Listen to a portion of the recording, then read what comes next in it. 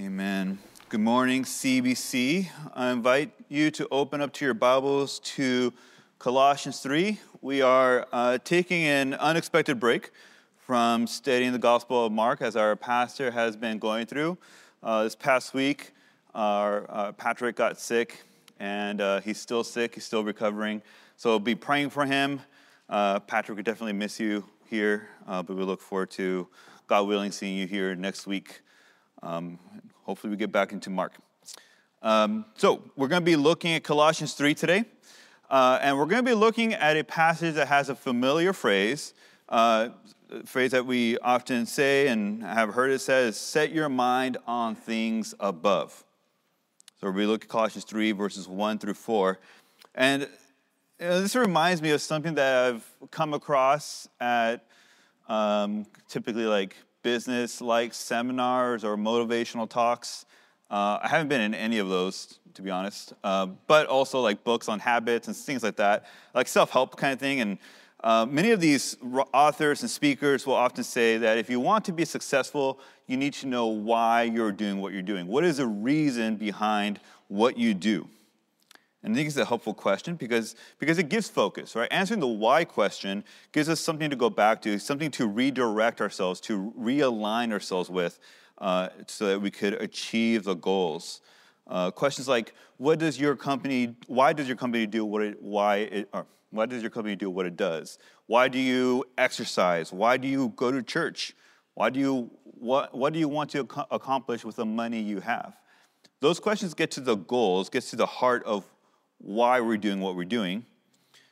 And I think it's helpful for that phrase of set your mind on things above. It's helpful to ask, why set our minds on things above? Why have a heavenly perspective? Why be eternally minded?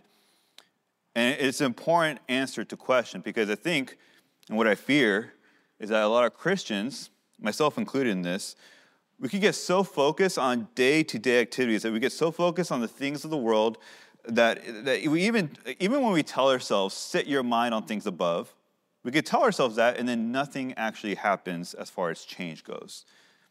I think this happens to all of us. We could focus on blessings, right? We could focus on marriage, the marriage that we have. We could focus on our wealth. We could focus on the jobs, our good health, our children. We could see those blessings and revolve our lives around those blessings, around keeping those blessings the way we want it. I think trials could get us off focus, and trials, they're heavy burdens. The pain in trials could be blinding, and the obstacles seem impassable at times. But we focus so much on the trial that we forget, what is the trial supposed to point us to? We forget to look up.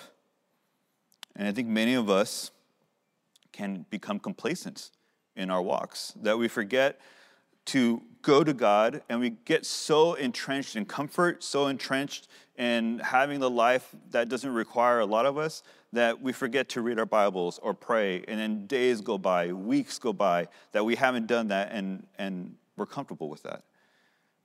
And it's in all these situations where sin begins to grow, where sin could actually become routine. And so whatever situation you're in, I could say to you, well, you need to set your mind on things above. But if you don't know why you're doing that for, that's not going to go very far. That phrase is going to fall into the Christian lexicon, and then it won't have any effect on our hearts. So the question is, why? Why set your mind on things above? Why keep it there? Why keep your focus on things above? And Paul gives us the answer. The reason why we do that is because of who we are in Christ. It is because the reality of your identity as a believer surpasses any momentary situation you might find yourself in. Remember that you are not your own, that you have been united with a Savior, that when Christ died on the cross, you died to the world. When Christ was raised from the dead, God raised you from the dead into newness of life. And when Christ returns glorified, you will return glorified. You are and will always be inseparably linked, inseparably united with Christ. And so our home, our comforts, our joy, it cannot be found in this world. All those things are found in Christ. It's found only in Christ. And so that's why we look up. That's why we set our minds on things above, because we are united with Christ. That's the why. And so what our passage teaches us this morning is that we can set our minds on things above because we are united to him who is above. And Paul, the way he's going to give this to us, he's going to give us this in three aspects of our union with Christ. Okay, so the aspects are that we are risen with Christ, we have died with Christ, and we will be glorified with Christ. So we are risen with Christ, we have died with Christ, and we will be glorified with Christ. So we're going to dive into each of those aspects. And my hope is that as we do that, as we meditate on those truths, that those truths takes out the delusion and the distractions offered by this world, and that reminds us of the reality of who we are and what we have in Christ. So we'll be in Colossians 3. I'm going to read our passage this morning, Colossians 3, verses 1 through 4. Paul writes, "Therefore, if you have been raised up with Christ, keep seeking the things above, where Christ is, seated at the right hand of God. Set your mind on things above, not on things that are on the earth. For you have died, and your life is hidden with Christ in God. When Christ, who is our life, is revealed, then you also will be revealed with him in glory." Let's pray for our time in God's word. Father, we thank you, Lord, for the hope that we even just have in briefly meditating on our union with your Son, that we have life, that it is a sure, fixed reality about our lives. And I just pray, Lord, as we study your word, that you would make that reality so rich to us, so real to us, that it would cause change, it would cause worship, it would cause us to come before you in humble submission, and that you would work in us as we study your word this morning. Father, speak to us, I pray. In Jesus' name, amen. So we find ourselves in this incredible book of Colossians. And Paul's main point here, Paul's main thrust in Colossians is that Christ is sufficient. If you're going to boil down Colossians to 3 words, that's what it is. Christ is sufficient. Now, the context of what Paul's writing this letter is Paul's writing is responding to these false teachers who have been threatening the church here in Colossae. These false teachers denied Christ's deity.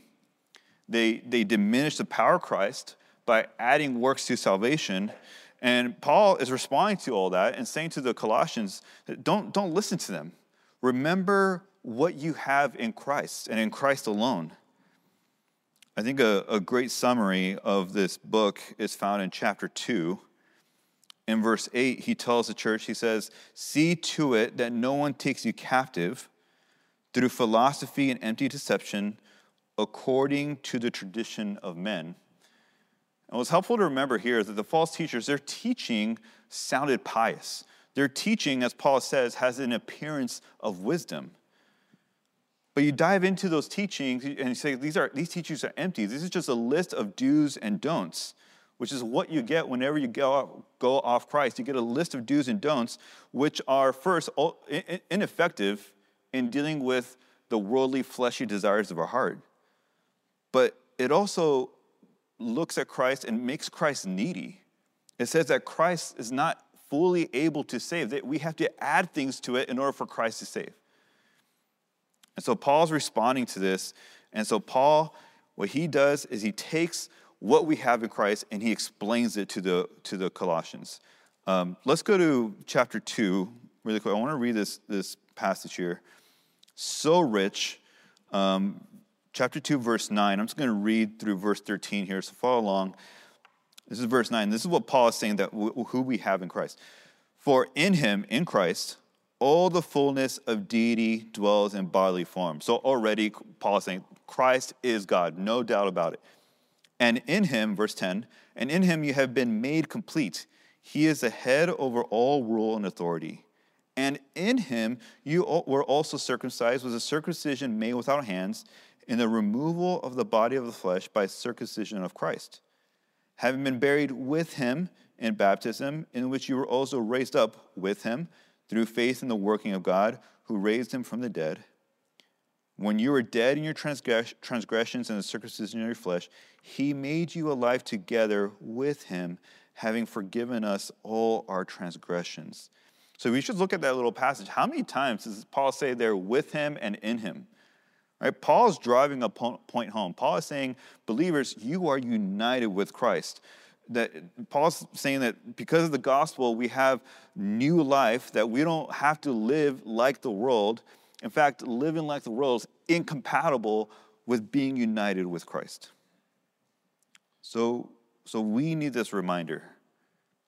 We need to be reminded about the gospel, about the grace shown to us to the cross. But we also need to be reminded about the reality that the gospel gives us, that we can quickly forget that we're united with Christ. I mean, forgiveness of sin is amazing. But don't stop at the forgiveness of sin when you're looking at the gospel. The gospel keeps giving and giving and giving. Avenues of grace is abundant in the gospel. That the accomplishments of Christ, his resurrection, his death, his glorification, all that you see with Christ, we share with him as his followers. So Paul tells the Colossians this amazing truth to give them a reality check. He wants them to have this change in perspective. He wants to keep them from falling back into the world, from following what these false teachers are teaching them, and to go away from that and to refocus. And so this is what we need to do today. We need to refocus. What is the why? Why set our minds on things above? Because we need to have a compass that points us back to him. So Paul does that here. And the first point he does, let's go back to chapter 3. Chapter 3, verse 1, we get to our first point.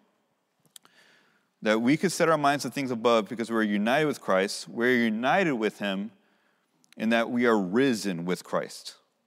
That's our first aspect. We are risen with Christ. So read verse 1 with me. He says, therefore, if you have been raised up with Christ, keep seeking the things above where Christ is, seated at the right hand of God. So Paul starts out this verse with a conditional statement, right? The if statement. And that if statement is actually more of an exhortation to his readers. He's saying to the readers, listen, what I'm about to say here in Colossians 3 only makes sense if something has already happened to you. It only makes sense if you have been joined together with Christ in his resurrection. So he's assuming this if statement to be true. If this is true for you, then the rest is going to follow. And the reason why I love that if statement, because there's connected with that, there's an exhortation, right? There's a call to action. And so being raised with Christ gives us this call to action that he's going to go into next. So being raised with Christ, what I love about this, before I go to that action, is that it's connected to the historical resurrection of Christ. If Christ has been raised, if that tomb is in fact empty, then that means you are raised with him. You're not dead in sins, as we once were, but we are alive in God. The moment you or anyone becomes a believer, at that moment, a miracle happens. God resurrects the dead and gives us new life. And so if we have that, then what do we do? What's the call to action? Well, that's the next thing, right? So if you have been raised up with Christ, and the next thing he says, keep seeking the things above. This is a constant action. It's a constant action of devoting serious effort to realize your desired goals. So you're putting constant serious effort to realize your desires or your goals. And I think of these guys with metal detectors on the beach. I've only seen them a couple times, and I know they go other places like parks and stuff. But there are these metal detectors, and they're scanning for I don't even know if they know what they're scanning for. They just want like a ding, right? Like, oh, there's something metal here. Let's dig it up. And so they'll find a bottle cap. I went on a tangent in my studies and went like on a forum for metal detector people. And they're like, yeah, I found this old cap and then an old handle to a stove from the 1900s. And I'm like, how long were you looking for for that. And they spend hours and hours. They said, like, sometimes you get lucky and you first couple hours, sometimes it takes months. And I'm like, okay, you do you, guy. That sounds fun, I guess. But they are persistent. They are persistent because they have fixed in their minds finding some amazing score, right? Some amazing treasure that's been buried in the sand and needs to be discovered. And I think that kind of persistent searching, that persistent seeking, that's what Paul is talking about here. We need to be looking persistently beyond this world. Every day, when we get up, when we go about our daily routine, we need to focus on the eternal things. That's what Paul says here, on the things above. Now, we could ask a question. Okay, Paul, what's these things above? What are you talking about here? Well, maybe you could look at that and maybe you think heaven, right? You think, okay, well, things above, that's where heaven is. Man, how great is heaven going to be? And amen to that, right?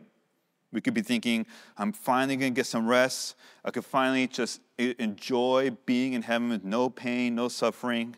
I get to do those things I never had time for here. Maybe I could learn to finally play the bagpipes. Though my wife would say that even in light of eternity, that still sounds like a waste of time. So if you love bagpipes, though, and if you could play it, you have my full respect.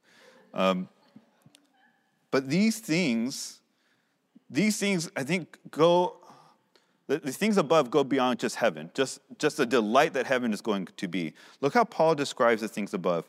He says, seek the things above where Christ is seated at the right hand of God. The things above are centered around Christ. The things above is about his kingdom, and his kingdom focuses on the Savior. It focuses on the things of Christ, on his righteousness, on his holiness, on his amazing, fully completed atoning work. And not only that, but Paul reminds us that Christ is in a place of power. He's at the right hand of God. That the angels and authorities and powers, things that we can't even see, those powers are subjected to Christ. So why look to anything or anyone else? Jesus is why we look to the things above. If we are united with Christ, if we have been raised up with him, then we ought to seek after his kingdom. We ought to live as the ones who are united to the King of Kings and to the Lord of Lords. Now, this could get practical very fast.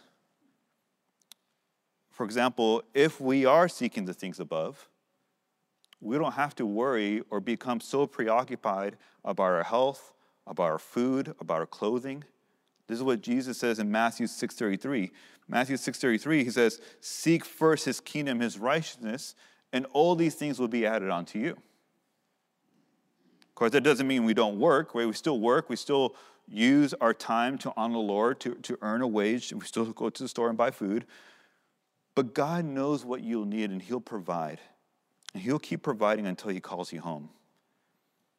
So in the meantime, we don't worry about those things. We seek the things above. We live righteously.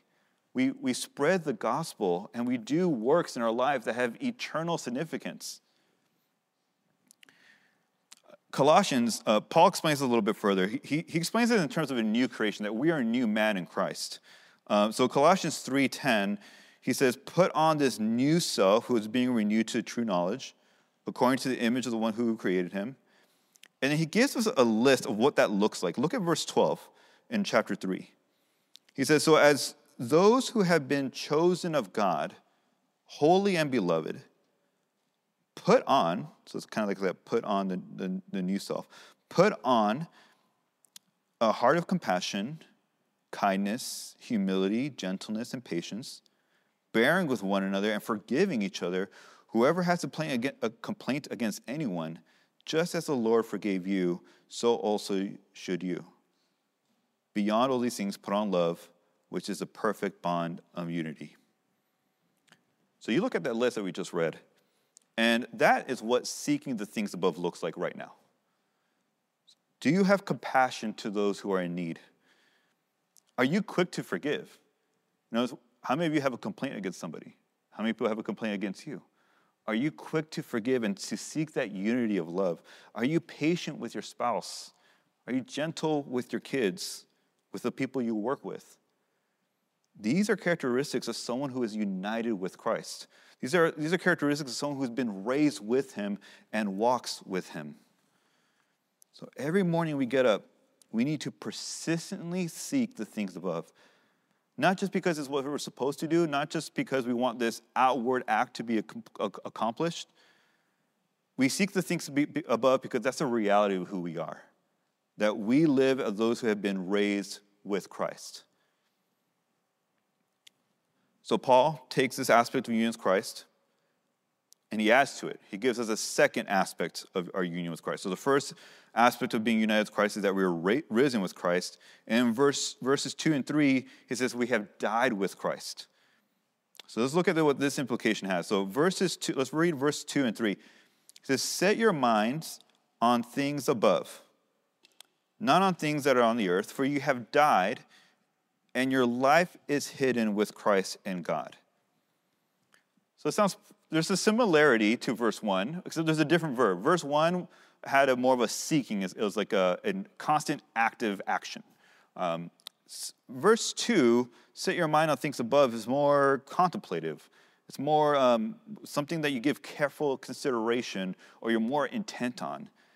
You could say verse 2 is a bit more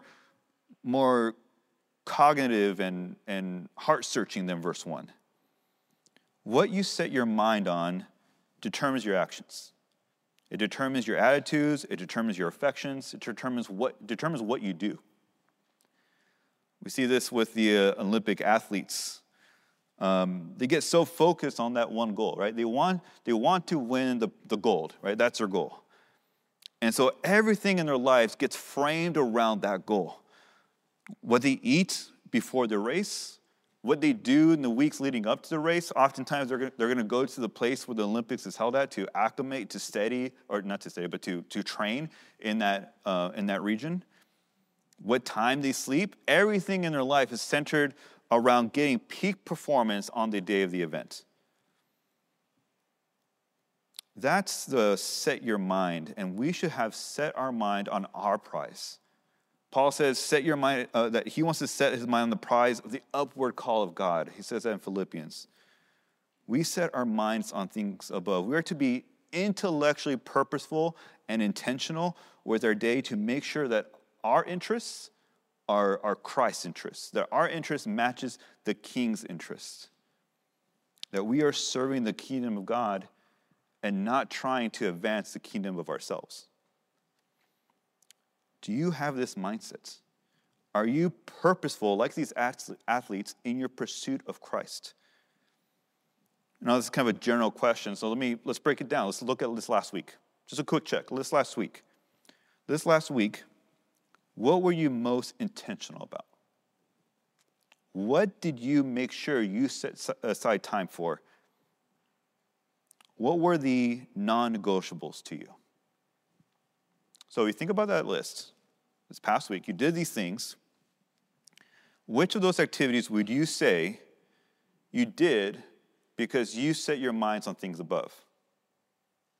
I'm sure there were activities there like reading your Bible, praying, spending time with family. You're evangelizing, you're encouraging a brother and sister in Christ. All those things have eternal weight. All those things pulls our minds towards Christ. It pulls our minds to setting our minds on things above. But if we're honest, there are other things on that list of what was non-negotiable that robs us from those precious moments. And the way Paul talks about it here is that he says these are things on the earth. So look at the contrast that Paul says in verse 2. He says, set your mind on things above, not on the things of earth. The things above are diametrically opposed to the things of earth. You have to see that difference. And in the context here, let me just say, it doesn't mean you could get out of paying the bills or taking out the trash. You know, the wife asks, you can't say like, those are things of the earth, hun. I'm about things above, so you got to find somebody else. Get one of the kids, I guess. In the context here, Paul's not talking about it. Paul is refuting the false teachers. Remember, the false teachers wanted the church to live like the world, to worship like the world did. The false teachers taught a legalistic life, like following ceremonies and rules that you could justify yourselves before God if you do those things. And Paul's saying that all those teachings are opposite of things above. I love how one commentator wrote, he said, the things on the earth are practices that refuse to acknowledge Christ as the sovereign Lord of all. When do we do that? Those are the things of earth. When do we refuse to acknowledge Christ as sovereign Lord of all? It is a serious thing to set our minds on things of earth rather than things of above. I think we have this shocking reminder. We'll get there in a few weeks. I'm not quite sure. Mark 8. Jesus is speaking about his upcoming crucifixion and death. And it says in Mark 8 that Peter takes him aside and rebukes Jesus. And Jesus responds to him and says, "Get behind me, Satan." I think a lot of us are familiar with that rebuke. But listen to what he says after. "Get behind me, Satan, for you are not setting your mind on God's interest, but man's." Do you realize that we fall into the schemes of the enemy when we set our minds on the things of earth? And we studied this past week in small groups that Adam and Eve, that's essentially what they did. They focused on what was in front of them. They took the enticement of that sin, and they didn't run to God. They didn't run to his truth. They didn't run to his character. And they focused on the things of earth rather than the things of God. And this is what makes living on earth so difficult. How often do we elevate the things of earth beyond the things above? How often do we elevate our pursuits, our personal pursuits, whatever looks good to us, right? It could be money, respect. It could be a quiet home. How often do we put those pursuits of our interest beyond God's interest? I think sometimes we pursue those things rather than take comfort in the eternal promises that we have in Christ. Or I think I'm guilty of this, when we choose to complain. We complain about what's happening to us. We complain about what we're not getting. And we complain rather than resting in God's goodness and God's sovereignty. We need to set our mind on things above, especially in those moments, and not things on the earth. And like I said, we should say that, but there has to be a reason. What's the reason behind setting our minds on things above? And Paul gives it to us in verse 3. In verse 3, he says, "For," so here's the explanation, "for you have died, and your life is hidden with Christ in God." So you see those two reasons there? He gives us two reasons. For you have died. Okay, so the first reason is you have died, and I love the Christian faith. I love how it begins. Our faith begins with death. It begins with death on the cross, but also we die. When you become a believer, you died. And the tense that's used here in Colossians is a tense that's it's giving a completed action. It's saying that this is what is done. You died because you were united with Christ in his death. Just as he died on the cross, you died to the world. I like how Paul puts it in Romans 6. Romans 6, this is verses 5 through 7. He says, "For if we have become united with him in the likeness of his death," so there's that unity, "certainly we shall also be in the likeness of his resurrection. Knowing this, that our old self was crucified with him, in order that our body of sin might be done away with, so that," listen to this, "so that we would no longer be slaves to sin. For he who has died is freed from sin." If you die with Christ, and that happened, if you're a believer, that happened. If you're died with Christ, you're no longer a slave to sin. You're not under sin's power. You're not under the power of the world. We already died to it. We have been set free from the tyranny of sin. Now, again, Paul gets super practical here. Look at Colossians 3, down to verse 5. Look how he applies this. He says, "Therefore, consider the members of your earthly body as what? As dead, because we have died with Christ. As dead to immorality, impurity, passion, evil desire, and greed, which amounts to idolatry." And just go down to a little bit to verse 8. Verse 8, he says, Verse 8, but now you also put them all aside, anger, wrath, malice, slander, and abusive speech from your mouth. Do not lie to one another, since you laid aside the old self with its evil practices. When did you lay aside your old self? That's when you died with Christ, when you became a believer. You know, the reality of our union with Christ, this practically means in your life that you're going to watch your temper. You're going to watch your temper because you are united with Christ. It doesn't fit. You're going to stop watching things that you shouldn't be watching because you are united with Christ. If you just look at that list we just read, I mean, how easy it is for us to focus and set our minds on things of the earth, right? As we read those things, I'm sure there are some things that stuck out to you, like, I struggle with this. So we have to go back to the reality of who we are united with. You are joined to the victorious King.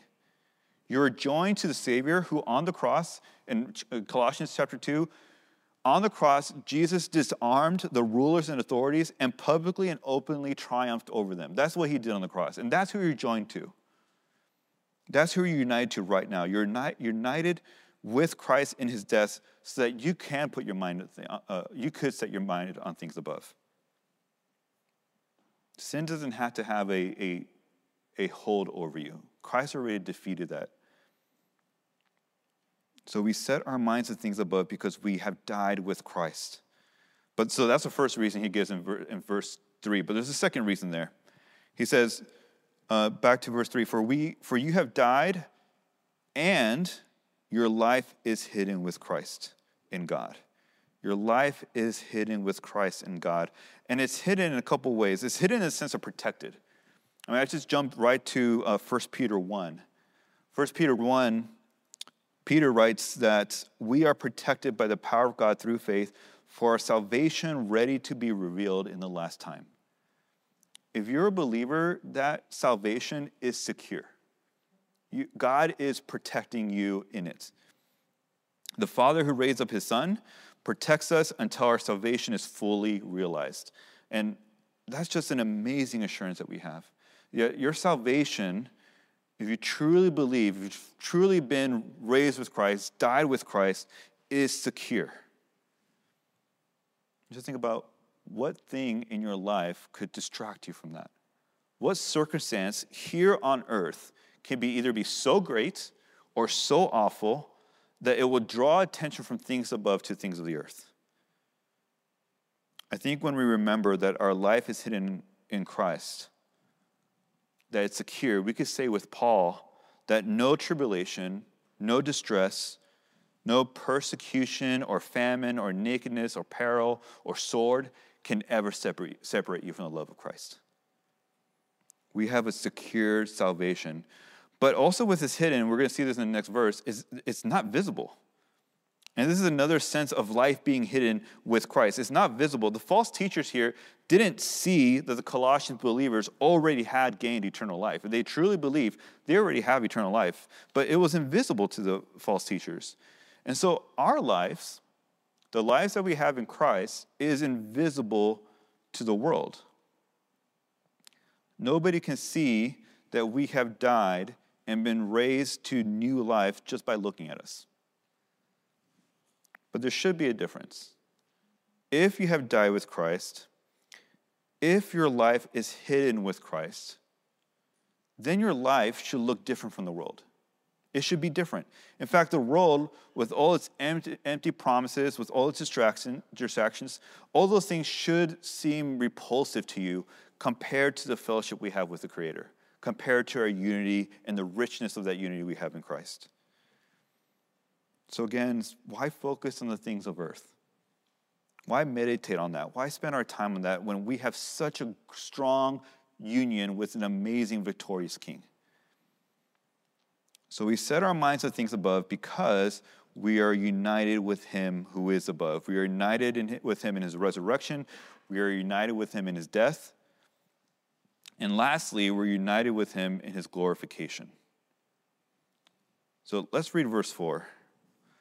Verse 4 says, when Christ, who is your life, who is our life, is revealed, then you also will be revealed with him in glory.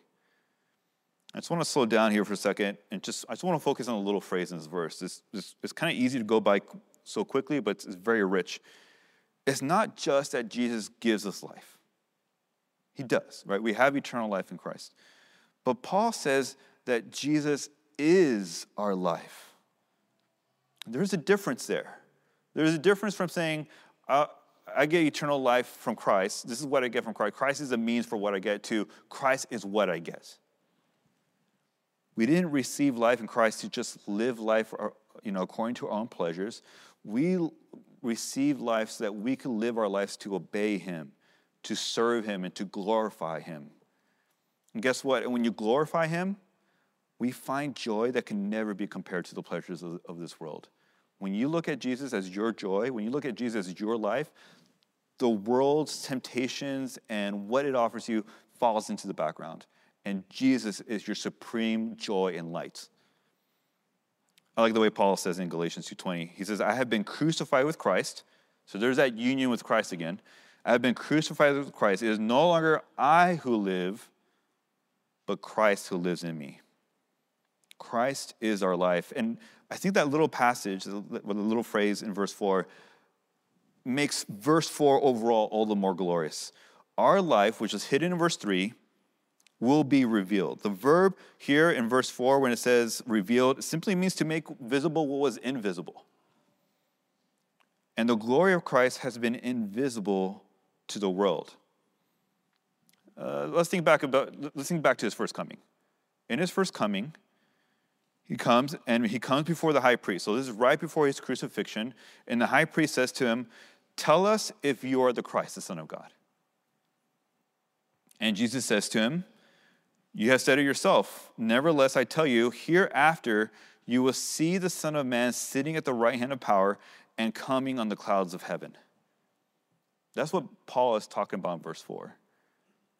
But then Jesus goes on to be crucified, and the world goes on. The world doesn't see this visible glory, and for many people, the story ends that way.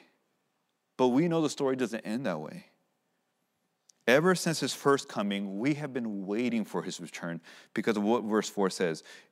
We want Christ to return. We want to see that glorious return of Christ. We want to see our Savior, our life, the person who we sacrificed for, the person who we've been serving and loving and cherishing. We want to see him come back and return, and we want everyone to see his glory.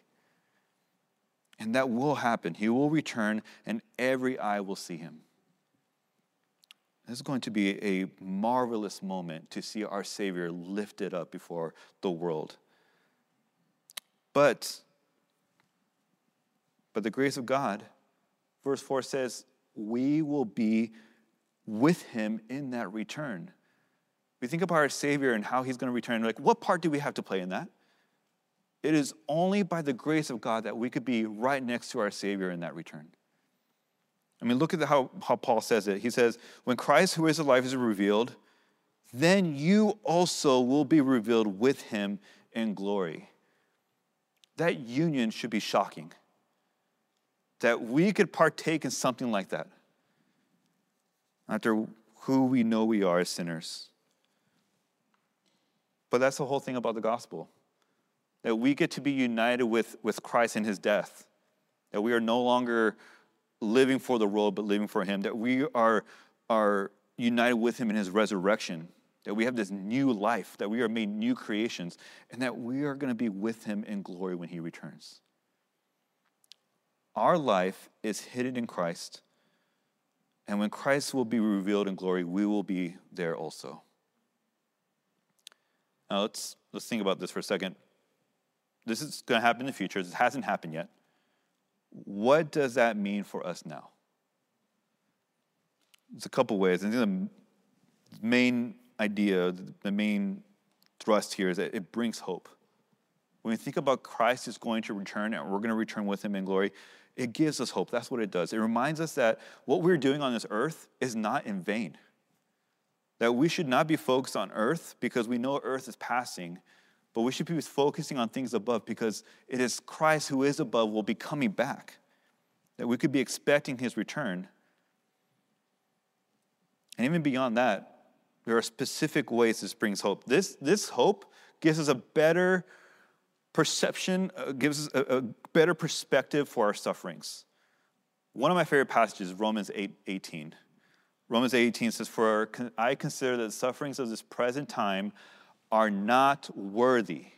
They're not worthy to be compared to the glory that will be revealed to us." I sometimes think, I wish I could get a glimpse of what that glory is going to be like when he returns. I wish I could get a glimpse of what Christ looks like now, in his glorified state. And I think we would be so blown away with the glory of Christ if we had that glimpse, that any suffering that we are going to deal with now, any suffering that comes into our life this week, 5 years from now, that seeing his glory, we would gladly endure knowing what's coming in the future. I think that's what Paul means when he says it's not worthy to be compared.